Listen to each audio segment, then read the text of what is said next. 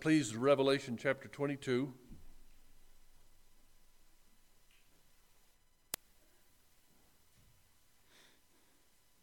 We'll be reading verses 10 through 20. This will conclude our study of Revelation. I feel like I could go back through it again and not hit the same points, but we'll not do that. Next week, we're going to crack open the book of Genesis in our worship hour. So we'll end the book of the Bible with Revelation, and we'll begin the books of the Bible with Genesis next week. Revelation 22, verse 10. And he, the angel, said to me, do not seal up. He, the Lord, said to me, do not seal up the words of the prophecy of this book, for the time is near. Let the evildoer still do evil, and the filthy still be filthy, and the righteous still do right, and the holy still be holy. Behold, I am coming soon, bringing my recompense with me to repay everyone for what he has done. I am the Alpha and the Omega, the first and the last, the beginning and the end. Blessed are those who wash their robes, so that they may have the right to the tree of life, and that they may enter the city by the gates. Outside are the dogs and the sorcerers and the sexually immoral and murderers and idolaters and everyone who loves and practices falsehood. I, Jesus, have sent my angel to testify to you about these things for the churches. I am the root and the descendant of David, the bright and morning star. The Spirit and the bride say, come. And let the one who hears say, come. And let the one who is thirsty come. Let the one who desires to take the water of life without price. I warn everyone who hears the words of the prophecy of this book. If anyone adds to them, God will add him to the plagues described in this book. And if anyone takes away from the words of the book of this prophecy, God will take away his share in the tree of life and in the holy city, which are described in this book. He who testifies to these things says, surely I am coming soon. Amen. Come, Lord Jesus. Father, we ask for your blessing as we finish up the study of this book. There has been so much here and so much to digest. We just feel like we've just tasted an appetizer. But as we study this on our own, may what we've done give us some insight and some understanding, that we may know wisely how to live for you during these troubling times. We ask this morning, as we finish up with some comments and some insights from these last words of the book, challenge us and encourage us, Father. Let us trust what you have taught us, and let us trust your word, for your words are eternally faithful and true. We ask this in the holy name of the Father, and the Son, and the Spirit. Amen. We've mentioned this before, and we will mention it once more. Too many today in Christianity are waiting. Their basic understanding of Revelation has been skewed, has been misdirected. And I hope that what we've done these past few months is to give you some clarity on what is in here and what it means and how it helps us. But too many are waiting for the events of Revelation to begin.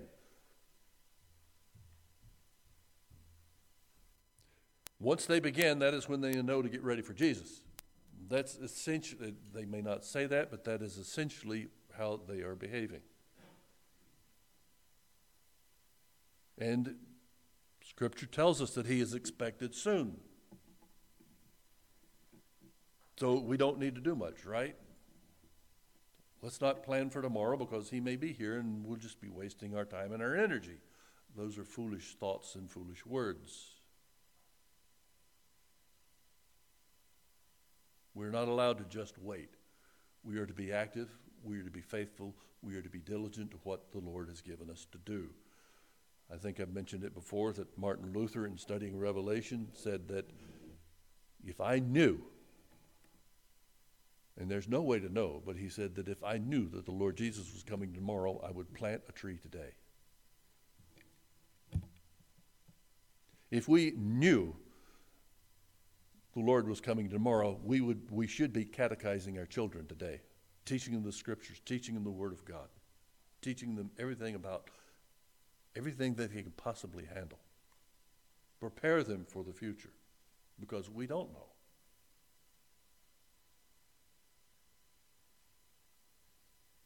Do not seal up the words of the prophecy of this book, for time is near.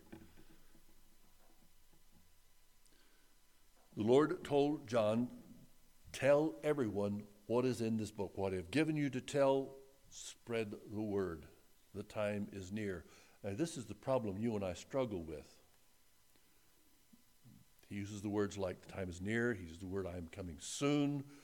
I am coming quickly.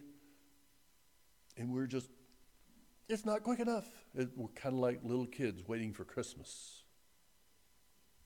We're going on a trip with our parents. Are we there yet? A little further. Are we there yet? A little further. We have to evaluate that word soon by someone who looks at soon a little different than we are bound by time. Time has begun at creation and it will end at Judgment Day. We are within this parenthesis of time, so we measure everything according to our perspective. God is infinite, limitless, and outside of time. What does soon mean to him? Compared to eternity, we're not even one molecule within the air in this room. So soon to him could mean something might be years for us, but a spark for him. So when we read, I am coming soon, or the time is near, it has to be defined by his understanding and not ours. We must be patient. We must be diligent. We must be faithful.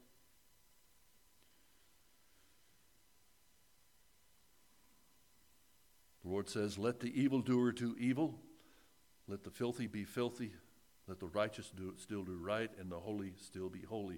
Well, wait a minute, preacher. I thought that all of this stuff was done. Yeah, the visions were of coming judgment that has not yet happened. John, those were visions of what will happen, but until then, let the sinners still sin. I nearly ordered a t-shirt the other day. I think I might go back and order it. It says, pagan's gonna pag. Thought it was appropriate. But that's what he is saying here. The pagans are going to pag. The sinners are going to sin. Let them continue. Keep preaching the word. Do not seal up the book that I have given you. Behold, I am coming soon, bringing my recompense with me to repay everyone for what he has done. I would like to go through and I will move as quickly as possible, a review of the book of Revelation. I won't go into detail, but I think it would be helpful if we would just look at this. Revelation 1 through 3.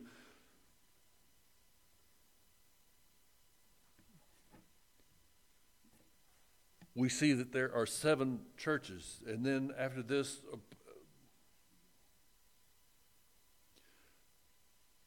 chapters 4 and 5 show us a view of the courts of heaven. And then there are 7 seals that are revealed. And after the 7 seals, 7 trumpets. And then there are 7 visions. One of a woman and child, one of Satan thrown down from heaven, a beast from the sea, a beast from the land.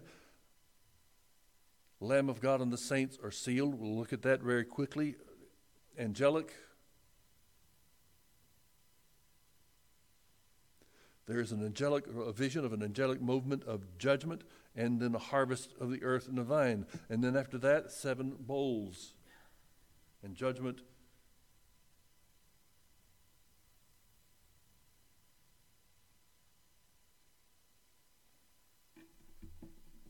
Judgment of the city of Babylon, or Babylon the Great, or judgment of the world, and the quite frankly, defeat of the beast, defeat of the dragon, and the end of death itself. So as we look through these quickly, we see the 7 churches in Revelation, or this letter was written to those 7 churches: the church of Ephesus, Smyrna, Pergamos, Thyatira, Sardis, Philadelphia, and Laodicea.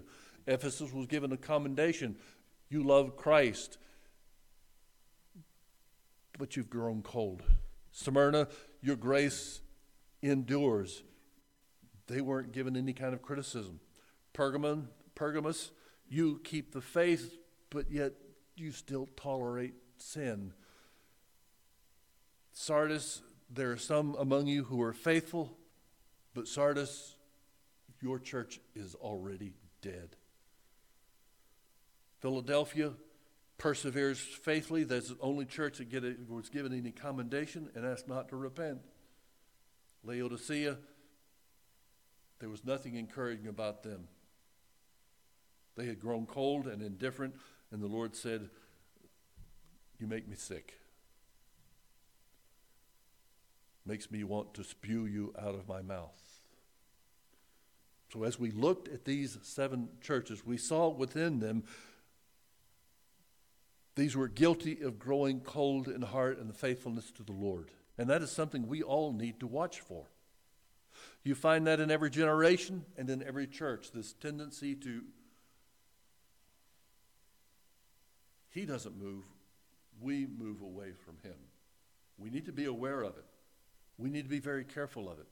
We need to be very diligent about it, our own hearts, our own faith, and our own walk. These churches were weak. They demonstrated shallow faith. They were more involved with the pagan world than with our loving, faithful Lord. So that is what we need to work on as Christians. When the heavenly visions begin, they move from chapter 4 through 22:5. And Christ gives us the book of Revelation in order that we may know and understand that these things are visions about things that were, things that are, and things that are to come. So many people think that Revelation is all future, but again and again and again, over and over and over, every time a set of 7 visions is revealed, it is talking about past, present, and future. If we understand that, Revelation will begin to fit and fall into place and give us insight and help and hope. Each vision reveals as much past as it does the future. Each vision can be applied to and understood by every generation that reads it. We see the vision of the 7 seals, or how they are introduced. Chapters 4 and 5, John is given a vision of the courts of heaven. And within the glorious courts of heaven, a scroll is presented that has 7 seals, and no one is able to open those, has the authority or the power to open those 7 seals. Only the Lamb was worthy to open the scroll. And Revelation 5:9 says, they sang a new song saying, "Worthy are you to take the scroll and to open its seals, that you were slain, and by your blood you ransomed people for God from every tribe and language and people and nation, and you have made them a kingdom of priests to our God, and they shall reign on earth."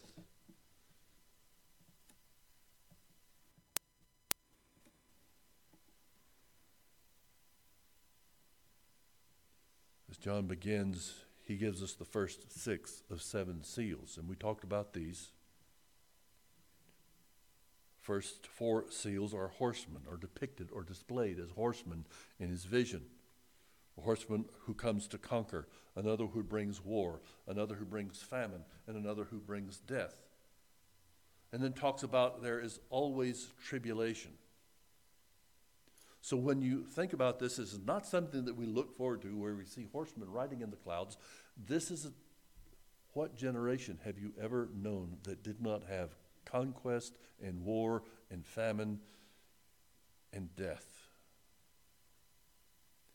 This is throughout all of history, from the rebellion of Adam and Eve to his coming again. And it is our understanding, it should be taken as our understanding that these are the consequences of our sin, that we reap everything that we sow. If we reap violence, we sow violence. If we reap pain, we sow pain. And the fifth seal in this time of visions, or this series of visions, we are given another view of heaven with the martyrs faithful in glory, calling out for vindication. And the Lord promises that it will come, but they need to wait a little while. And then the sixth seal is cosmic disturbances, or coming vindication. The progress of conquest, conquering, famine, and death. All of us who are in Christ, who believe in the Lord, will suffer during this time. But then there are disturbances that are coming, that are going to point to final judgment.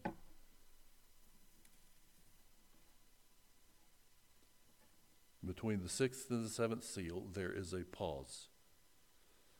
And we see there that there are 140 representative numbers, 144,000 assured, or 144,000 of the Lord's sealed saints in glory.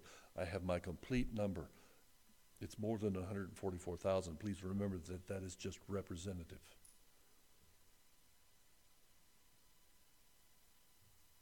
And then the seventh seal, the seventh reveals 7 trumpets.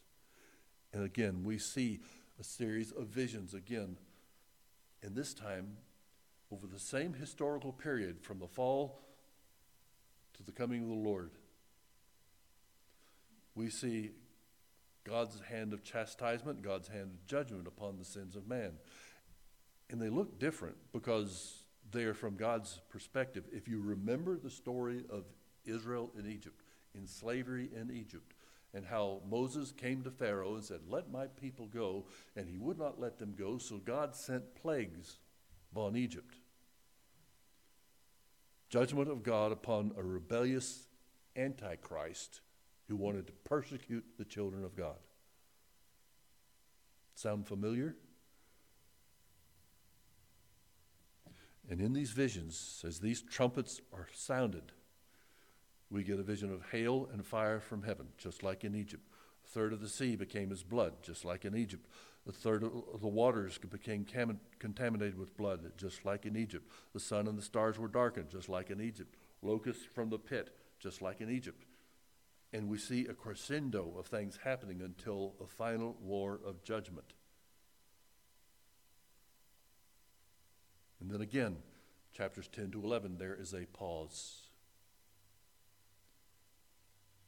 An angel appears with a little book, and he gives this little book to the Apostle John.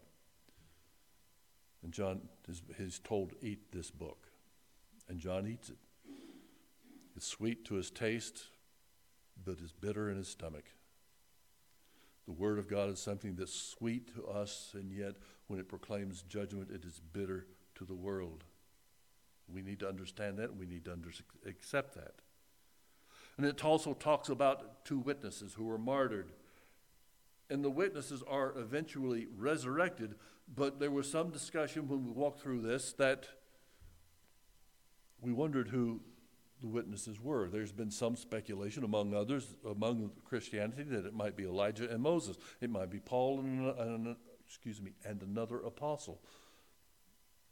But I suggested, and it makes very much sense to me, that is simply just the church and the word persecuted.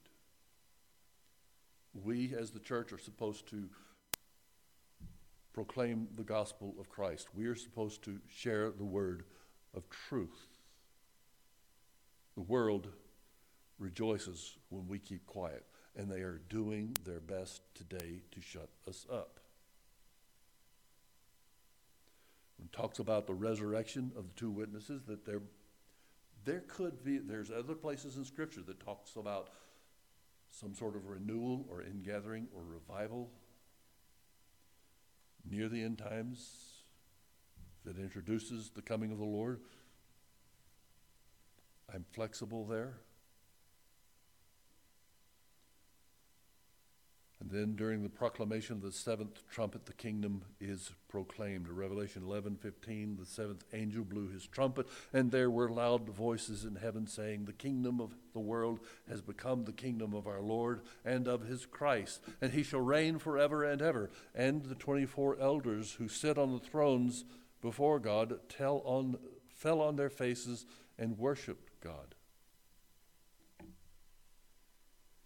So we see 7 seals that talk about the history of the world and ending in conquest of God's victory. And then we see 7 trumpets who proclaim God's judgment upon the world and end in conquest of God's victory. And it's almost as if John steps back and shows a bigger picture of everything that's going on. In chapter 12, he talks about a vision of a woman who has given birth, and this child is pursuing her. Talks about war in heaven. We understand that war was with Satan, Lucifer, who was cast out from heaven, who persecuted this woman, who was trying to kill her male child, who was trying to kill the Christ child. And there's also, chapter 13, talk about the beast from the sea, described as a beast, but actually the political influence of an unbelieving population.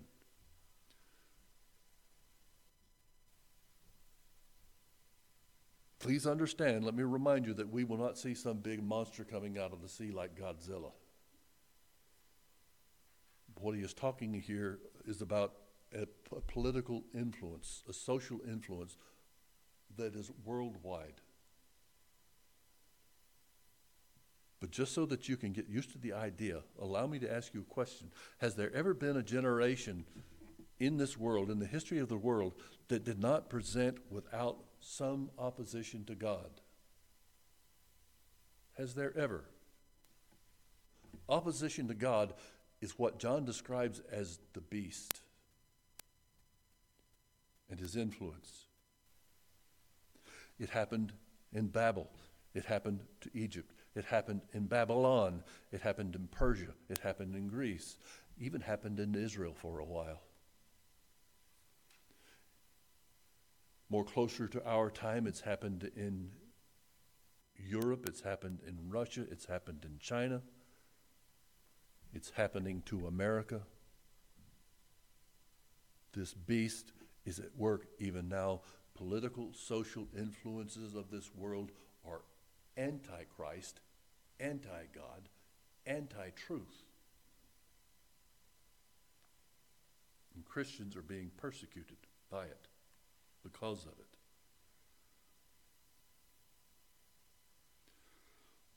Revelation also describes a beast from the earth, which is the false prophet. A beast from the sea, the social influence of anti-Christ or anti-Christianity, and the beast from the earth, a false prophet, one part of the church or part of Christians who cooperate with the beast. Apostasy. And again, in chapter 14, there is a pause where the Lamb of God and the 144,000 are sealed. Every time there is a cycle that intensifies in violence against Christianity or in violence against the believers, God pauses and assures his people, his children, that I am still with you. I still stand with you. I will still protect you. I will not let you go. And we see it again here in chapter 14. Latter half of chapter 14 through 16, we see another series of visions, 7 bowls of wrath. Again, we see a bowl that pours out sores. The sea again turns to blood. The water again turns to blood. Sounds like this is kind of repetitious, but this is intensification of God's judgment as we move closer to the end days. Men are scorched by the sun, there is darkness and pain. Euphrates is dried up, and then there is a pause again. In Revelation 16:15, Jesus gives a promise. Behold, I am coming like a thief. Blessed are the ones who stay awake, keeping their garments on, that they may not go about naked and be exposed. And then when the seventh bowl is poured out, all of the earth is utterly shaken. Chapter 17. The harlot, or the mystery of Babylon, is revealed. It is just another description of the compromised church with the beast that is Antichrist. So we need to be aware that those who claim to be Christian, who aren't faithful to the word or aren't faithful to the Lord, are part of the false lie that is proclaimed by the Antichrist. They're very much involved and cooperative with the beast and the Antichrist. Revelation 17, verse 6, John said, I saw the woman drunk with the blood of the saints, the blood of the martyrs of Jesus. When I saw, I marveled greatly. But we do have great hope. In chapter 18, the Bible tells us that Babylon is fallen. And more recently, we saw that chapter 19, heaven rejoices and Christ appears on a white horse in victory, or to bring victory. Chapter 20, the beast is finally defeated and bound, and the saints rule forever for 1,000 years. And then there's the great white throne. In chapter 21, all things are made new. New Jerusalem and the bride is revealed and described. In chapter 22, we saw last week there's a new heaven and a new earth promised. Christ gives us the book of Revelation in order that we may know and understand that these are visions about things that were and are to come. I'm thankful for our sake that most of it is past, that we have more to look forward to, or maybe not so much to look forward to, but we know that it is near. And we can understand what it explains to us when we look at this world around us. Every cycle of vision reveals as much past as it does in the future.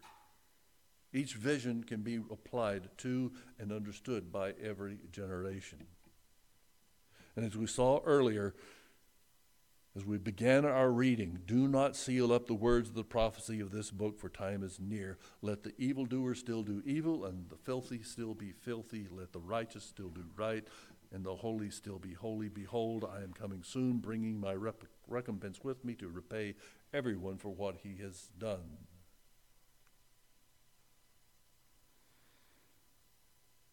Christ said, be sure everyone knows this. It's not over yet. And then he makes a declaration and a distinction. He declares, I am the Alpha and the Omega, the first and the last, the beginning and the end. We can count upon that declaration. He is defining himself. He is describing himself. I began all things. I will bring all things to an end. I made promises in the beginning, and I will fulfill them in the end. And he's already done so much in salvation. He has orchestrated a salvation and redemption for us, and on the cross he declared, it is finished. Everything that we need for salvation has been completed in Christ Jesus. So everything that we hope for in this lifetime will also be fulfilled by Christ Jesus for his glory and for our good. I am the Alpha and the Omega, the first and the last, the beginning and the end. And then he makes a distinction, and we need to wake up.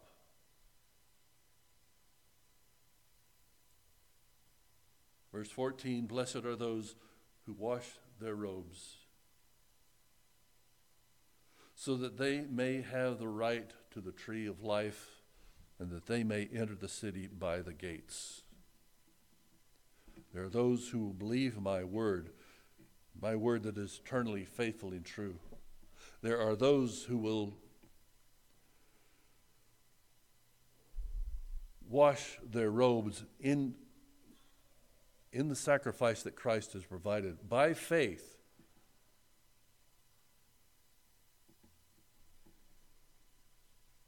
But there are those who will not. The distinction comes clear when he says in verse 15, outside are the dogs and the sorcerers and the sexually immoral and the murderers and the idolaters and everyone who loves and practices falsehood.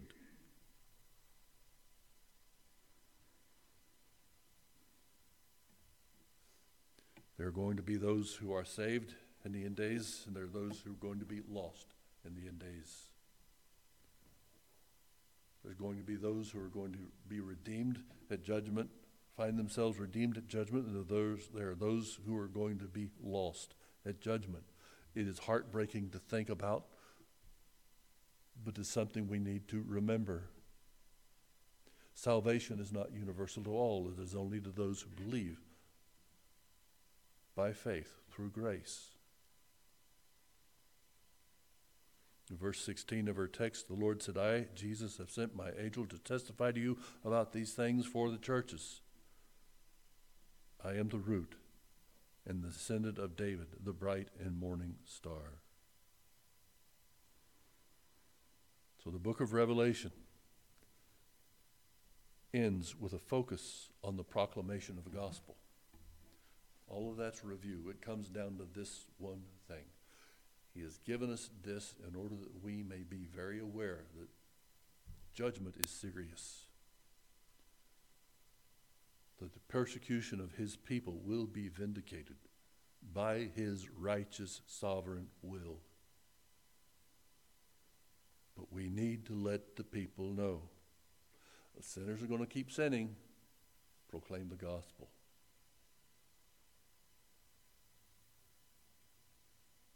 The book of Revelation ends with a focus on the proclamation of the gospel. Look at verse 17. The Spirit and the bride say, come. The Holy Spirit and the church has been given a great commission. We're all very familiar with it. Matthew 28 and Acts 1:8. The church was given a commission to proclaim the gospel to every tribe, every tongue, and every nation. And it comes to us through the Spirit, through the Holy Spirit, through the presence in his presence in our lives, and for the purpose of the gospel. So the Spirit and the bride say, come. And let the one who hears say, come. You don't know Christ yet, but you've just heard the gospel. It's called you to respond to the Lord Jesus Christ in repentance and faith. No one is exempt. If you've heard and received the word of the Lord and received Christ as your Savior, then you too are to share it.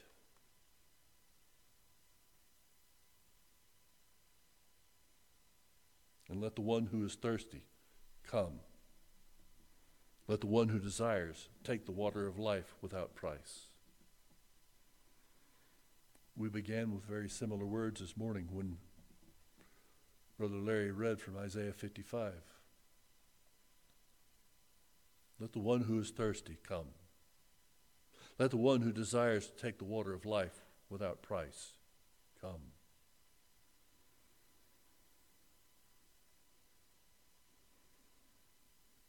His words are eternally faithful and true. We can look all through the Gospels and find example of our Lord himself. Matthew 11:27.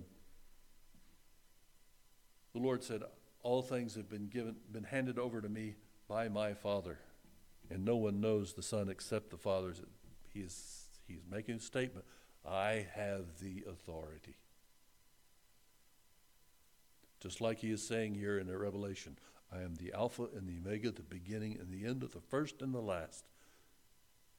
Matthew 11, verse 27 says, all things have been handed over to me by my Father, and no one knows the Son except the Father, and no one knows the Father except the Son, and anyone to whom the Son chooses to reveal him. Come to me, all who labor and are heavy laden, and I will give you rest. Take my yoke upon you and learn from me, for I am gentle and lowly in heart, and you will find rest for your souls.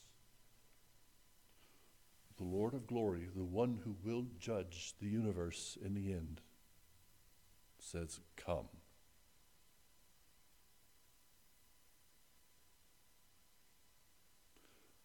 you know what will happen if you don't. He says, come. And right now, he is willing to receive gladly, with open arms, with loving care, to wash you and make you clean. All you need to do is repent and believe. It is that simple. It is that clear.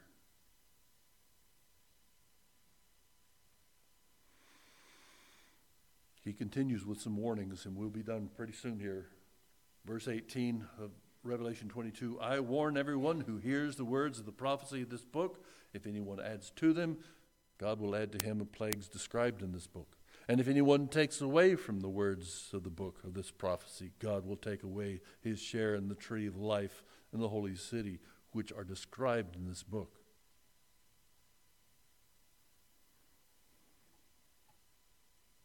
There's some people who think that Revelation is only talking about Revelation. It's not talking about the rest of Scripture. They suggest that the argument or the fact that Revelation is one of the last books added to the canon of Scripture kind of makes it a kind of book that stands alone. There aren't any other apocalyptic scriptures in the Bible. And this one's a little bit different.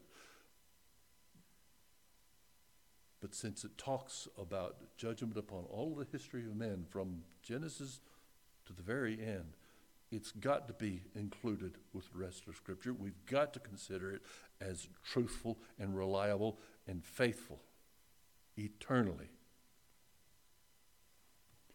What we just read, if anyone adds to the words of this book, God will add them to the plagues described in the book. If anyone takes away from the words described in this prophecy, God will take away his share in the tree of life. You look back in Deuteronomy chapter 4, the Bible says, you shall not add to the word that I command you, not take away from it, that you may keep the commandments of the Lord your God that I command you. Very similar words. Don't add anything to it. Don't take anything away from it. Proverbs 30, verse 6, do not add to this word, lest he rebuke you and you be found a liar. How does someone add to the word of God? By adding to traditions of men. We talked a little bit about this in the adult Sunday school class. During the days of the scribes and the Pharisees, they added 800 traditions, over 800 traditions that had to be followed to determine a person's holiness. And they said, you've got to keep all of these if you're going to be righteous. But God says, trust in the righteous provision of my Son, the righteousness that he gives, and it will be yours.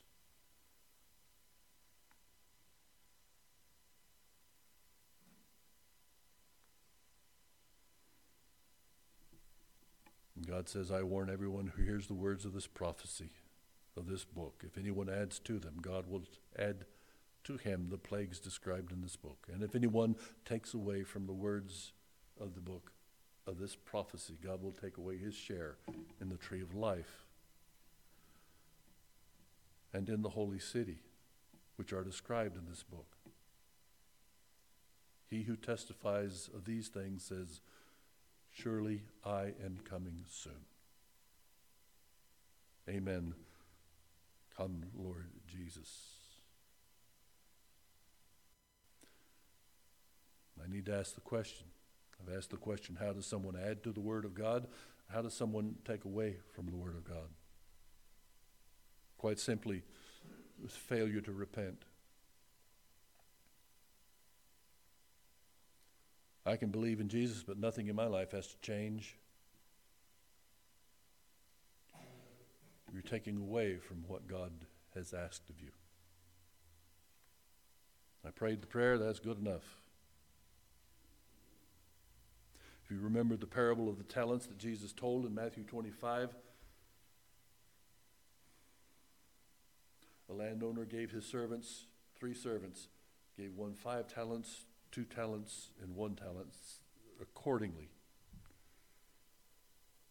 The 5th one doubled what had been given him after the master left and went on a trip and came home and Give me an account. What have you done with what I have given you? The 5 returned 5 more. The master blessed, and the second one was given 2 talents. He gave 2 more. The third one was given 1 talent. He did absolutely nothing. Look, here's the talent you gave me. I'll give it back to you. Matthew 25:30. The master said, "Cast the worthless servant into the outer darkness, in that place where there will be weeping and gnashing of teeth." What do you think the Lord was teaching at that time? If you're going to follow me, be faithful with what I give you. I give you salvation. I give you righteousness. I give you cleansing. Live accordingly before me. Live in holiness. Live in righteousness. Let your gratitude be the expression of your faith.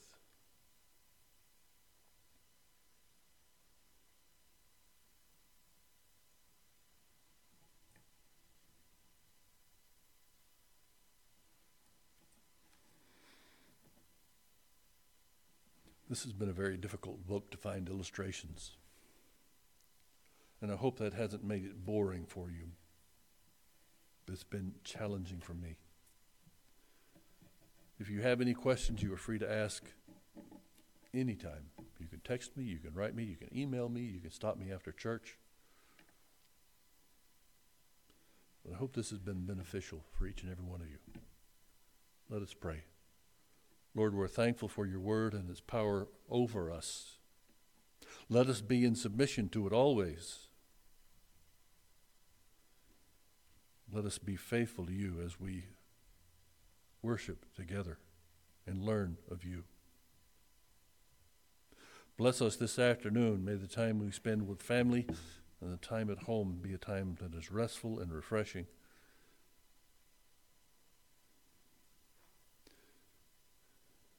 We ask this in the name of our Savior. Amen. Let us continue to worship the Lord by the giving of tithes and